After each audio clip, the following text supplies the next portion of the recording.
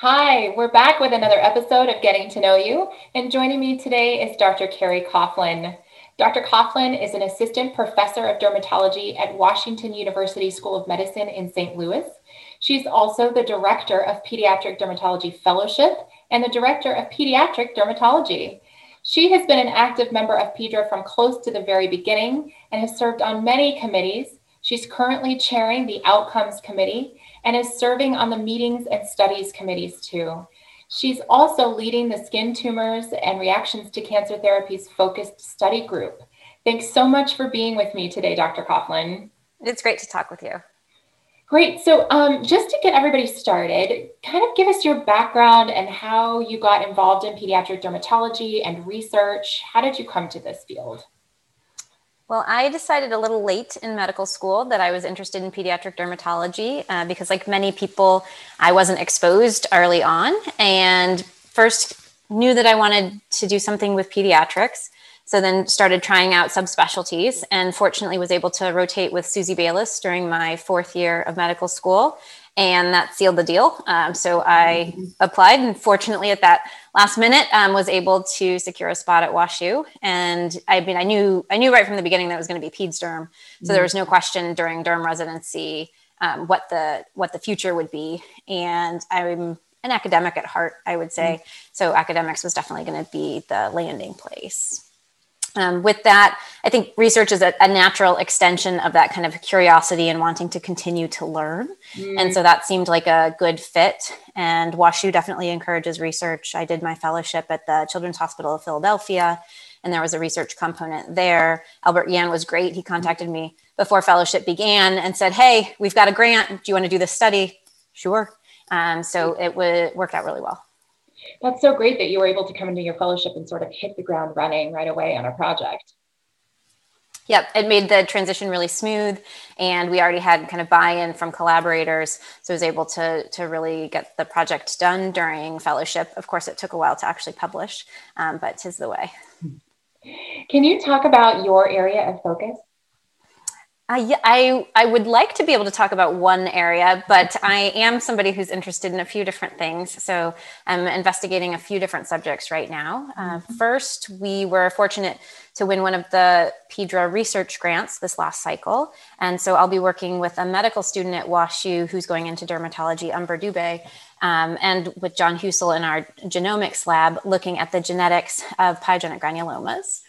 So that is exciting to be getting off the ground. And then I'm interested in broadly in care of children who are immunosuppressed or at risk for or have cancer, and hence the interest in the Stark Focus Study Group. Through that, I started working in a pediatric melanoma and nevus clinic at WashU, and then have had more exposure to people with multiple medium, large, and giant congenital nevi. And so I'll be working on a project coming up soon, funded by the Dermatology Foundation, looking at shared decision-making for patients who have large, giant, and multiple congenital melanocytic nevi. Wow. So that really kind of informs your leadership of the Stark group, I'm sure. Can you talk a little bit more about what the group is doing and where it's headed? Definitely. So the group was founded by Jen Wong, and she has provided excellent leadership. She and Larry Eichenfield really made the group strong and cohesive, and really put forth a few early projects, and it has since grown. Right now, we have projects going on specific reactions to cancer therapies, looking at MEK inhibitors. And then we have some new projects that are being developed around pigmented lesions, as well as kind of thinking outside the box. So the skin tumors group doesn't just have to be malignant tumors, can be benign tumors, or can be reactions to possibly to treatment or to the tumors themselves. So have some folks that are looking at Langerhans histiocytosis as well. But it's a group that's really a nice one to propose studies in, because people are welcome to bounce ideas off one another, and projects can kind of grow. Things that started 5 years ago are still having spin-off projects now. So it's been really fruitful to see that the work that's put in early on can kind of continue to produce results down the line. I love that you use that word fruitful, because I think that's really, there seems to have been this evolution in the PEDRA work groups lately, with transitioning into these more focused work groups, and we've had some leadership changes in them.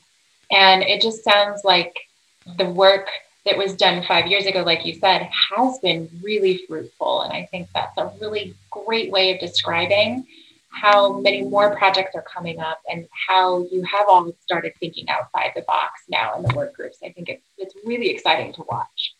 Yes, it's been neat because we even have folks now looking at prospective studies and really working to get those off the ground and kind of blazing the trail on the logistics to make future studies easier for folks to get off the ground. And so that's been a nice progression from all retrospective to thinking midway and then really going prospective with some work. Yeah, and that's sort of a great lead-in for my next question. With the work that the groups are doing, and now this transition from retrospective to prospective, how is PEDRA changing the research landscape? Well, PEDRA has really forged good relationships for folks. I mean, it was a place to come together and really solidify working relationships. So there's, people that you would see at meetings, but this has been a way to really bring people to work together more closely. PEDRA's support, clearly the financial support for grants, but also some of the infrastructure in terms of thinking about the logistics of working in multi-site collaborations and the forward thinking of, statistics has been a stumbling block for people. How can we make it easier for people? Is it just that they need some just-in-time funding to be able to pay for that support? And so PEDRA has been helpful for that. And I think also kind of pushing us to be better researchers. You go to a meeting, you see the great work that other people are doing, and you think, how can I bring some of what they brought to that project to my work? And how can I move the field forward? And PEDRA is great with the different relationships between patient groups and the researchers as well to really push us to think more holistically about the research as well. Yeah, I think it's pretty cool. You mentioned, how the work gets done at the PEDRA meetings, and it is neat. There just seems to be this sort of natural membership or mentorship amongst all of everyone. I mean, it's so collegial, but then everybody is just so open-minded and willing to pick up these little nuggets of great wisdom or follow some examples that have been successful. And also everybody's talking about their failures and how things didn't go right and just sharing knowledge on how they overcame them. And that just adds so much strength to the field, in my opinion. Well, it does. It helps lift everybody up when you can say what you've had to do to troubleshoot for a project. And maybe you decided that actually is not the research direction that you want to go in the future, but how you came to that and what you learned from that can help people either A, jump over those potholes in the future, or B, say, I would exactly have that same experience. Yes, I will pivot and I can take advantage of some other opportunity at my institution or within PEDRA and put my focus there. Absolutely. So you're sort of uniquely positioned to really think about the future of PEDRA and the research as the chair of the Outcomes Committee. Could you talk a little bit more about the work that committee is doing and why it's important?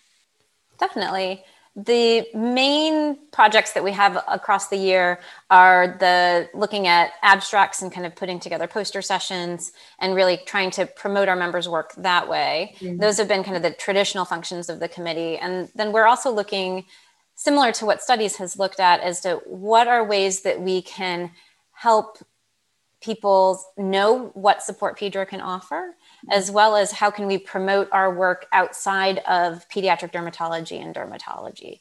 So we're working right now on a research toolkit that will make some of the questions that people have about, well, how do I get to the finish line? How do I acknowledge PEDRA? What do I do when I'm thinking about XYZ? That's going to be easily available for folks and promoted a bit. And then we also think about, well, we know what each other is doing, but are there other places where we should be presenting our work? So looking at other meetings and other organizations that PEDRA members can reach out to or partner with or present at their meetings to really get pediatric dermatology into the minds of folks in other specialties. Oh, I love that. I mean, getting pediatric dermatology on the minds of people outside of our immediate field is so valuable.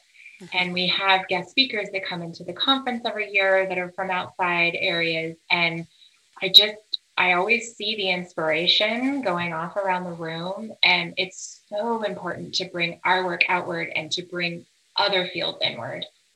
I definitely agree. And I think one of the things that Pedra has done in terms of promoting the consensus grants and consensus papers is kind of another facet of that, of kind of bringing together the field of pediatric dermatology and bringing experts together and saying, hey, these are the ways that we should approach this. These are the ways that we should do these investigations, and bringing up gaps in care that open up more doors for future research. So within Stark, for example, we have Elena Pope and Alan Zulanov that are working on a consensus project on mycosis fungoides. So rare disease in children, but one that we as pediatric dermatologists encounter and could really use some treatment guidelines and management guidelines, and to be able to pull in experts that can then kind of put forth recommendations so that people who are not, in cities that are readily accessible to having pediatric subspecialists like us, that they can pull on those guidelines and actually treat these children better.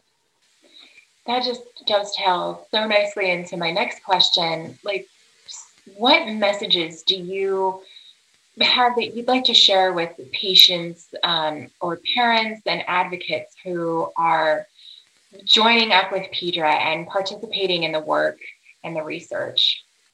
I'd emphasize that we do recognize that the patient perspective is important, and actually I would say not just important, but vital to the research. The whole goal of being a pediatric dermatologist is to make kids' skin better, right? And so if you don't know the priorities of the people that you are treating or trying to help, you're not actually helping them as well as you could be. So the patient input and advocate input is vital, and that then helps us learn more and then produce research that's actually more valuable to the community. Mm-hmm. Absolutely. So Dr. Coughlin, one last question before I let you go today.